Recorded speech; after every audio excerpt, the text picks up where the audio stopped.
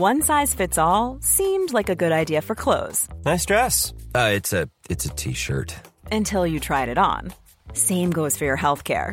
That's why United Healthcare offers a variety of flexible, budget-friendly coverage for medical, vision, dental, and more. So whether you're between jobs, coming off a parent's plan, or even missed open enrollment, you can find the plan that fits you best. Find out more about United Healthcare coverage at uh1.com. That's uh1.com.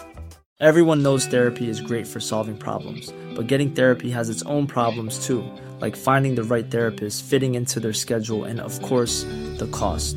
Well, BetterHelp can solve those problems. It's totally online and built around your schedule. It's surprisingly affordable too. Connect with a credentialed therapist by phone, video, or online chat, all from the comfort of your home. Visit BetterHelp.com to learn more and save 10% on your first month. That's BetterHelp, H-E-L-P.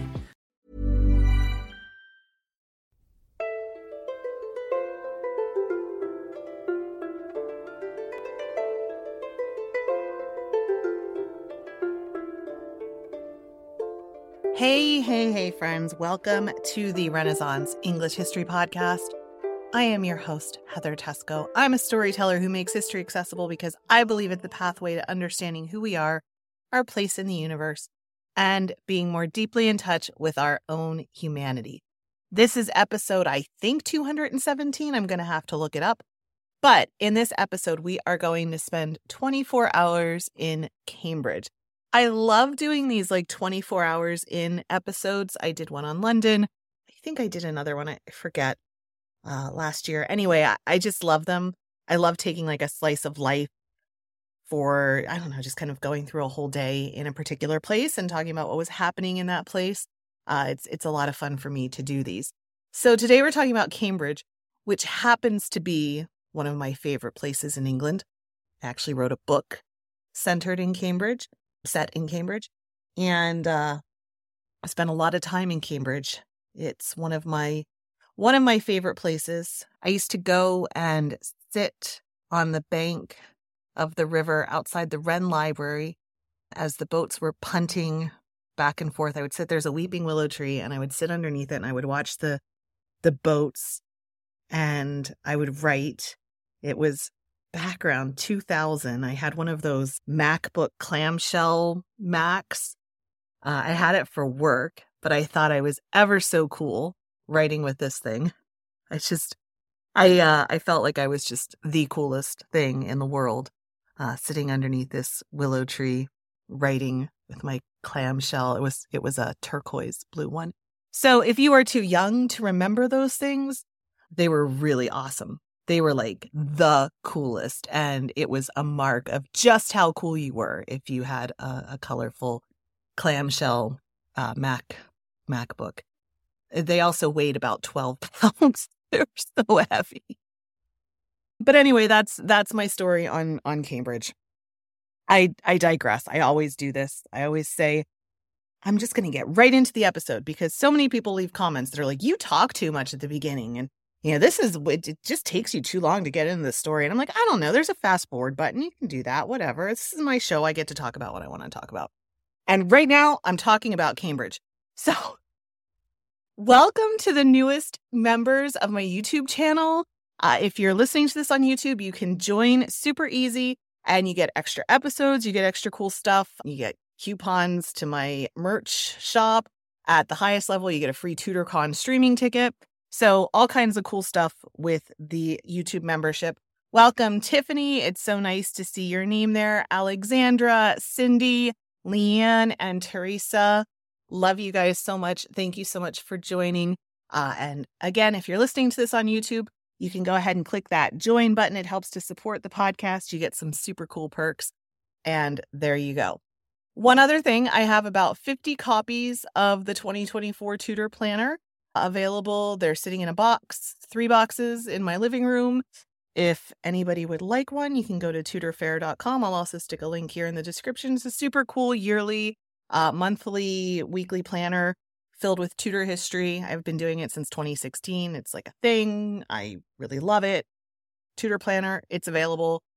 Check it out if you want to add more Tudor to your 2024. All right, so let's get into it, shall we? Welcome to a day in the life of Tudor Cambridge, a bustling hub of intellect and change during the time of the Reformation. We're going to be in Cambridge around circa 1540-ish. As the sun rises over the spires of this historic university town, we embark on a journey through the daily routines, challenges, and joys of its inhabitants. From the early morning stirring of servants to the scholarly debates under candlelight, each hour unfolds life profoundly touched by the winds of religious and cultural transformation. So let's start at about 5 a.m. In the dim light of pre-dawn, our day begins with the soft creak of a wooden door as a servant in a modest Cambridge household stirs from her brief rest. It's 5 a.m. The town is still enveloped in a peaceful slumber. However, for the servants, the day starts now, tasked with the vital role of kindling the fires that had died down overnight. The air is cool and crisp, and the servant moves quickly, gathering kindling and logs to coax the flames back to life in the hearth. The fire is not just for warmth, it's the heart of the household, essential for cooking and for the day's many chores. As the first light of dawn filters through the small windows, the servants' hands work deftly, a routine perfected by countless mornings. The smell of smoke and the crackling of firewood signal the beginning of another day in Tudor Cambridge, a day that holds the promise of both hard work and subtle everyday joys. By 6 a.m., the first rays of sunlight are shining on the cobbled streets of Cambridge. The town's clergy awaken to a world in the throes of religious transformation. It's 6 a.m., a time once reserved for the traditional Catholic matins, but now, amidst the Reformation, these practices are evolving. In the heart of the town, right next to the marketplace, stands the church, its spire reaching towards the dawn sky. Inside, a Protestant clergyman prepares for the morning service. Gone are the elaborate rituals and Latin chants of the Catholic Mass. Instead, he opens a well-thumbed Book of Common Prayer, a symbol of the new Anglican faith. The service is conducted in English, making the scriptures and prayers accessible to all. This shift not only changes the format of worship, but also the role of the clergy in society. They are no longer just spiritual leaders, they are educators, guides in a faith that now demands personal understanding and interpretation. The clergyman's morning is not solely spent in prayer, though. He is keenly aware of his responsibilities in this era of change. After the service, he dedicates time to studying the Bible and other theological works, including writings from reformers like Luther, like Calvin, which have recently been circulating throughout Europe. These texts challenge and refine his beliefs, equipping him to engage in the vigorous theological debates that are now common in Cambridge's academic circles. This hour reflects a community at a crossroads, where ancient faith meets new thinking. The clergyman, once a guardian of tradition, now navigates a path through shifting doctrines, playing a crucial role in shaping the religious consciousness of Tudor Cambridge. As the clock strikes 7 a.m., a typical Tudor family begins their day with breakfast. In a modest, timber-framed house near the market square, a family gathers around a simple wooden table. Breakfast in Tudor times is an unpretentious affair, primarily consisting of bread, cheese, and ale, with the occasional addition of cold meats for those who can afford it. The father, a local tradesman, discusses the day's work with his eldest son, who is apprenticed to follow in his footsteps. Mother, meanwhile, orchestrates the meal, assisted by her daughters, who are learning the skills necessary to manage a household. This meal is more than just sustenance. It's a time for the family to bond and plan their day. In this era, family roles are clearly defined, with each member contributing to the household's well-being. The children are expected to learn and eventually master the skills of their parents, ensuring the continuity of both their trade and domestic life. As they finish their meal, the family prepares to step out into a bustling Cambridge, each to their own duties and responsibilities, reflecting the interconnected nature of work and family in Tudor society. As the clock strikes 8 a.m., the University of Cambridge, one of the oldest and most prestigious educational institutions in England, awakens to academic life. Established in the 13th century, the university has become a central fixture in Cambridge, both intellectually and economically. The university's structure is a complex mosaic of colleges, each with its own distinct character and traditions. By the 16th century, several new colleges have been established, including Christ College, which was endowed by Lady Margaret Beaufort, mother of Henry VII. King's College, with its magnificent chapel nearing completion, stands as a testament to the university's royal patronage and architectural grandeur. If you've never been to King's College and you have any opportunity to go to Evensong at King's College, it's magnificent. So magnificent. One of my favorite places in the world. Anyway, moving on. Students at Cambridge come primarily from the gentry and the burgeoning merchant class. A university education is a privilege often reserved for those with the means to afford it, or those few who secure patronage or scholarships. These young men, typically between the ages of 14 to 18 when they begin their studies, are exposed to a curriculum that, while still grounded in the classical trivium and quadrivium, is gradually incorporating new humanist ideas trickling in from the continent. The daily life of a Cambridge student is rigorous. They are expected to attend multiple classes throughout the day, covering subjects ranging from logic to rhetoric to theology and philosophy. The duration of their studies varies, but most pursue a Bachelor of Arts degree, a journey that takes about 3 to 4 years. Beyond academics, the presence of the university deeply influences the local economy. Inns, bookshops, and trades catering to the needs of students and faculty flourish. The town and gown relationship is a symbiotic one, albeit occasionally strained with the typical frictions that arise when a powerful institution is embedded within a small town. As these students make their way to their respective colleges, they are not just pursuing personal advancement. They are also upholding a tradition of learning that has become a cornerstone of English intellectual and cultural life. The University of Cambridge during the Reformation stands as a microcosm of societal change, a place where the future leaders of Tudor England are molded. By 9 a.m., the academic heart of Cambridge beats with the rhythm of lectures and debates. The university is a hotbed for theological and philosophical discussions, and it plays a pivotal role in shaping the intellectual landscape of the Reformation era.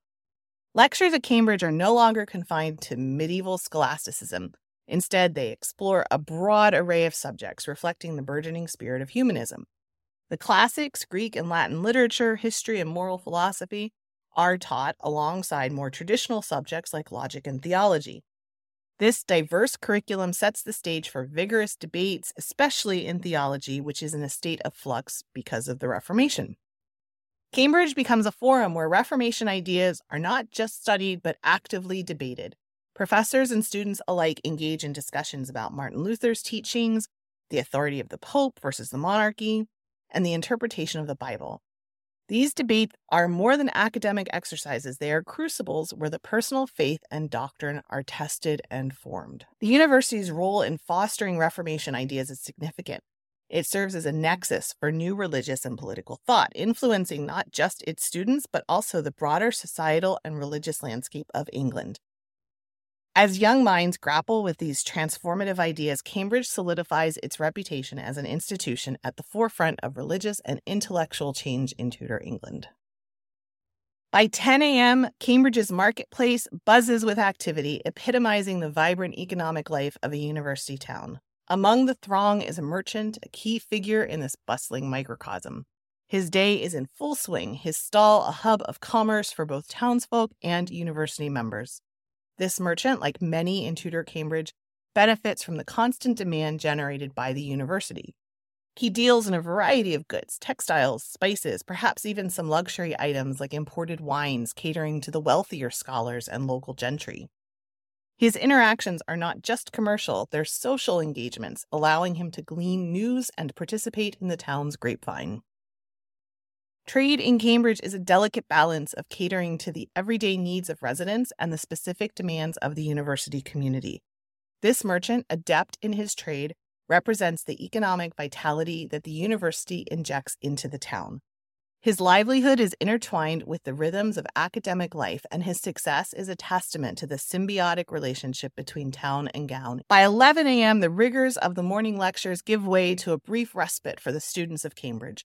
One such student, having spent the morning immersed in challenging academic discussions, now takes his time to engage in the social and recreational aspects of university life. This student, like his peers, finds relaxation in activities that are both physically and socially engaging. They might gather for a game of stool ball, which was an early form of cricket, on the commons, or engage in spirited debates under the shade of ancient trees. These moments are not just for leisure, they are crucial for forging friendships and networks that will last a lifetime, same as today. The social norms of the university are a mix of scholarly decorum and youthful exuberance. Students from different colleges often mingle, sharing news and gossip, while also discussing the latest scholarly ideas. This hour of mid-morning activities provides a necessary balance to academic pursuits, offering a glimpse into the personal growth and social education that occurs alongside formal studies in Tudor Cambridge. At noon, the streets slow down as the town's inhabitants, including a prominent alderman, prepare for the day's main meal. In the Tudor period, the midday meal or dinner holds a significant importance. It was the most substantial meal of the day. In the alderman's house, a grand luncheon is a daily occurrence, showcasing both his social status and the customs of the period. The table brims with an array of dishes: pottage, hearty stew of meat and vegetables, freshly baked bread, and, for a man of his means, luxurious items like roasted meats and fish. The beverages include ale, a staple in Tudor diets, wine, a mark of his affluence. Sweetmeats and fruits might follow as desserts, rounding off the meal. This time is not just for dining, but also networking. The alderman is a key link between the town and the university, and he often hosts other civic leaders, prosperous merchants, and sometimes university officials. These gatherings are pivotal for discussing civic affairs, the town-gown relationship, and the broader socio-political climate of Tudor England. The Tudor eating schedule typically comprises a light breakfast, then this substantial midday meal, and a lighter supper in the evening. For the alderman and his peers, these dining customs are integral to their daily rhythm, reflecting the period's social stratification and the interplay of personal, civic, and academic life in Cambridge. As the clock strikes 1 p.m., the legacy of an influential figure, Robert Record, looms large in the world of academia, particularly in the fields of mathematics and science. Record was a pioneer in the 16th century, an alumnus of Cambridge, is renowned for introducing the equals sign, those little two lines, which is a fundamental symbol in mathematics, and he's the one who first introduced that. In this afternoon lecture, maybe the professor who is teaching studied with Robert Record, uses his works as a cornerstone for teaching. Record was not just a mathematician, he was also a visionary who sought to make complex ideas accessible. He authored several textbooks in the form of dialogues, a revolutionary approach at the time, making mathematical concepts more understandable for a broader audience. The professor highlights Record's last book, which tragically ends with the author being arrested for debt, illustrating the often precarious balance between intellectual pursuit and the harsh realities of Tudor England. The story resonates with students, underscoring the human aspect behind the development of scientific thought. Record's work serves as a reminder of the shifting sands of this period. The Reformation had ushered in an age where questioning and individual inquiry were valued, traits that Record embodied in his work. His innovative approach to education, particularly in mathematics, laid the foundations for the scientific achievements that would follow in the coming centuries, including, of course, the groundbreaking work of later scholars in Cambridge like Isaac Newton. As the professor leads the class through the mathematical problems and discussions, the spirit of Robert Record is still there. Contributions that are not just historical footnotes, living parts of the university's rich academic tapestry, inspiring a new generation of thinkers who stand on the shoulder of giants. By 2 p.m., the religious landscape of Cambridge is a tableau of debate and transformation. The university is known for its receptiveness to Protestant ideas and becomes a focal point for religious discourse, significantly impacting the town's daily life and the role of the local churches. In the mid-1520s, a group of Cambridge students referred to as Little Germany began meeting at the White Horse Tavern. This group included notable figures like Robert Barnes, Hugh Latimer, John Frith, Thomas Bilney, Thomas Arthur, and they played a crucial role in fostering Protestant thought. Their discussions were steeped in reformist ideas, reflecting a growing discontent with the established church and a yearning for religious and doctrinal change. These intellectual gatherings at the White Horse Tavern symbolize the shifting religious attitudes within Cambridge. Local churches, once the unchallenged centers of spiritual life, now find themselves in the heart of controversy. Clergy members are compelled to navigate between traditional Catholic doctrines and emerging Protestant views, often leading to heated debates within their congregations. The impact of these religious discussions extend beyond the confines of the university and taverns. They permeate the daily life of Cambridge, influencing everything from family workshop practices to public discourse. The very fabric of society is being re-examined through the lens of these religious debates, leading to significant changes in how faith is practiced and understood. As the afternoon progresses, the town and gown alike are engulfed in a religious and cultural metamorphosis. Cambridge, through places like the White Horse Tavern, emerges as the crucible for reformist ideas, shaping not just the local religious life, but also contributing to the broader history of the English Reformation. By 3 p.m., the artistic scene, particularly music, comes into focus, showcasing the vibrant cultural life of the period. The university and town are not just centers of academic and religious debate, but also thriving hubs of artistic expression. Notable figure in this artistic landscape is Robert Fairfax, a celebrated musician and composer. Fairfax is an organist at St. Albans Abbey and was the first doctor of music at Cambridge, serving as a bridge between the university and the royal court. His contributions highlight the significant role that Cambridge plays in the musical life of the nation. Fairfax's legacy is particularly renowned for his service both to Henry VII and Henry VIII, composing music for events like the Field of Cloth of Gold in 1520. Fairfax's work and stature are indicative of the flourishing arts scene during the Tudor period. Musicians, writers, and performers find patronage both within the university and the broader aristocratic circles. This environment fosters a rich tapestry of artistic output, ranging from courtly music to religious music, reflecting the diverse influences of the time. At 4 p.m. in Tudor Cambridge, the focus shifts to the practicalities of daily life as seen through the eyes of an apprentice. This young individual learning a trade under the tutelage of a master craftsman is integral to the town's economic and social fabric. The apprentice's afternoon is filled with a variety of tasks ranging from assisting in the workshop to running errands. These chores are not merely laborious, they are essential steps in his education, teaching him not just the skills of the trade, but also the nuances of managing a business. This period of apprenticeship, which could last several years, is a time of growth and learning, preparing him to one day become a master himself. In the bustling streets, he interacts with other townsfolk, from merchants to fellow apprentices, each busy with their own responsibilities. This interaction is a vital part of his social education, helping him understand the dynamics of town life and the importance of community and cooperation in a thriving economy. As the day begins to wind down at 5 p.m., a seminary student in Cambridge engages in the evening prayers and reflection, activities that highlight the profound religious shifts of the Reformation period. Pre-Reformation, the students' religious practices were steeped in the Catholic tradition with Latin prayers and a focus on ritual and sacrament. Post-Reformation, these practices have undergone a significant transformation. The prayers are now in English, making them more personal and accessible. The emphasis has shifted from ritual to personal faith and understanding of the scriptures. This seminary student, like many others, is navigating a world where religious beliefs and practices are being questioned and redefined. His studies include not just theological teaching, but also new ideas emerging from the Reformation. This period is a time of introspection and learning as he grapples with the changing nature of faith and his role in the religious life of the community. Evening prayers and reflection thus become a time for this student to contemplate not just his personal beliefs, but also the larger religious landscape in England and Europe. It's a time to reconcile the teachings of the past with the evolving doctrines of the present. As 6 p.m. arrives, the households of Cambridge gather for supper, a lighter meal compared to the midday dinner, no less significant for family bonding and community. In a typical Tudor home, the family comes together around a modest table, sharing a meal that includes pottage, bread, and leftovers from the midday meal. Supper is a time for conversation where family members exchange their stories of the day, discuss local news, and reinforce social and religious norms.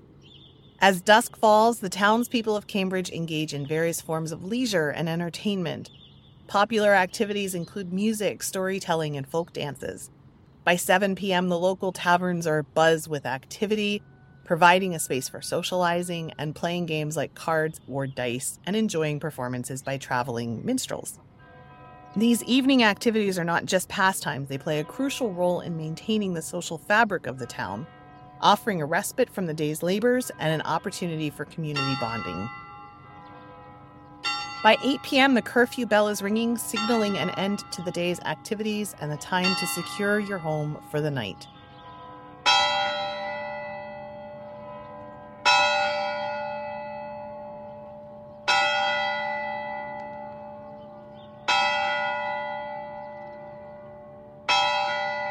This bell is a common feature in Tudor towns, serving as a reminder for people to douse their fires and candles, a precaution against the all-too-common threat of fire. In households, families complete their final chores, such as securing animals, locking doors. Nighttime routines include family prayers, particularly poignant in an age when religious practices are under scrutiny and transformation. The curfew not only marks the physical end of the day, but also reinforces the communal responsibility towards safety and order, crucial in a tightly knit community like Cambridge.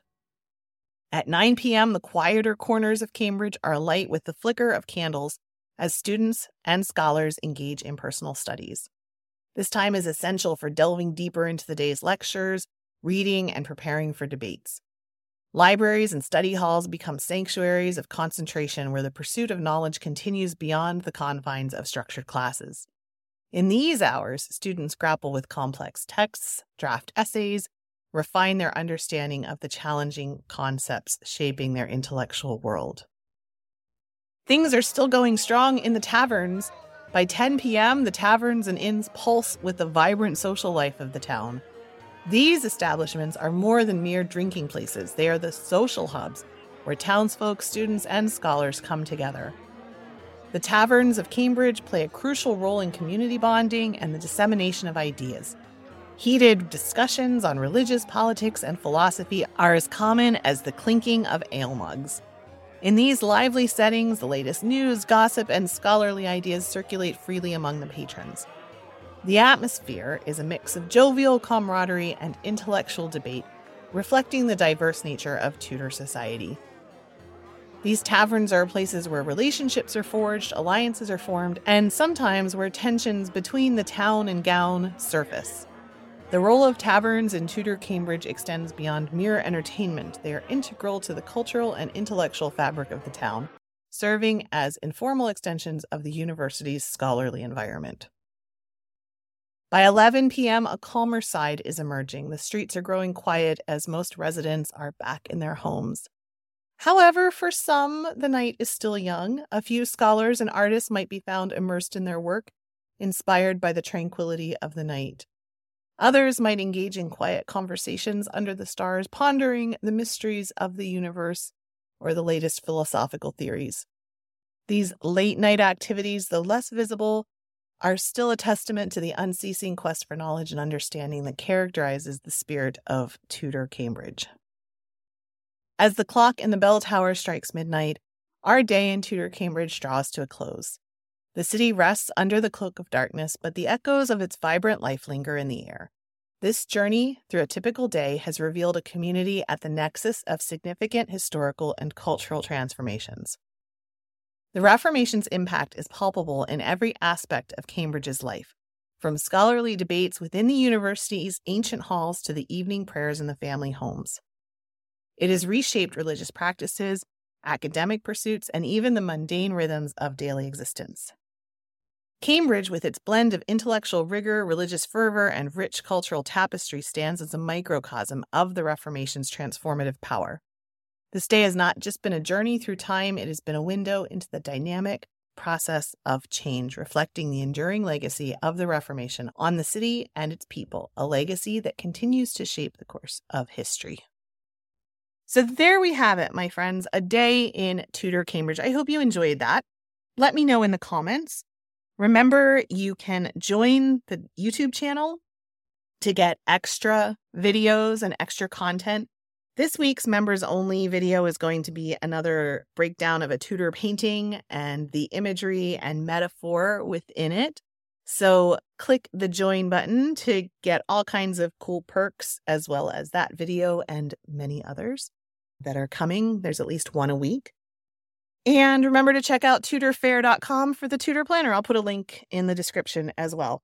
Hey, thank you so much for listening. Look, I get that there are so many places where you can spend your time. You can, I go onto YouTube or I go on the podcast, my podcast app or Spotify, and it's like, I want to listen to it all. Life is too short for the amount of content that there is that I want to consume. I saw a meme at Halloween, and it was like, I want to dress as a vampire who lives forever just so I can read all of the books that I want to read. And I am so same.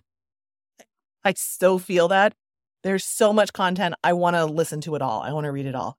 So that is to say, I appreciate you spending this time with me. And I get that you have many, many choices. And you chose to listen to this whole, if you are here right now, it means you spend the entire day in Tudor Cambridge with me and we are bonded. So I hope that I earned your subscription to my channel or my podcast, wherever you're listening to this. Go ahead and leave me a comment. Let me know what other episodes you would like me to do, what else you would like me to cover in this show. Thank you for listening. I so appreciate it. And I will be back again very soon. I hope you're having a wonderful week. Go have an amazing day. Don't forget to drink your water. Super important to stay hydrated. I'm a mom. I have to say that kind of stuff. I will talk to you soon, my friends. Bye-bye. Blow, northern wind, a scent will make me sweating. Blow, northern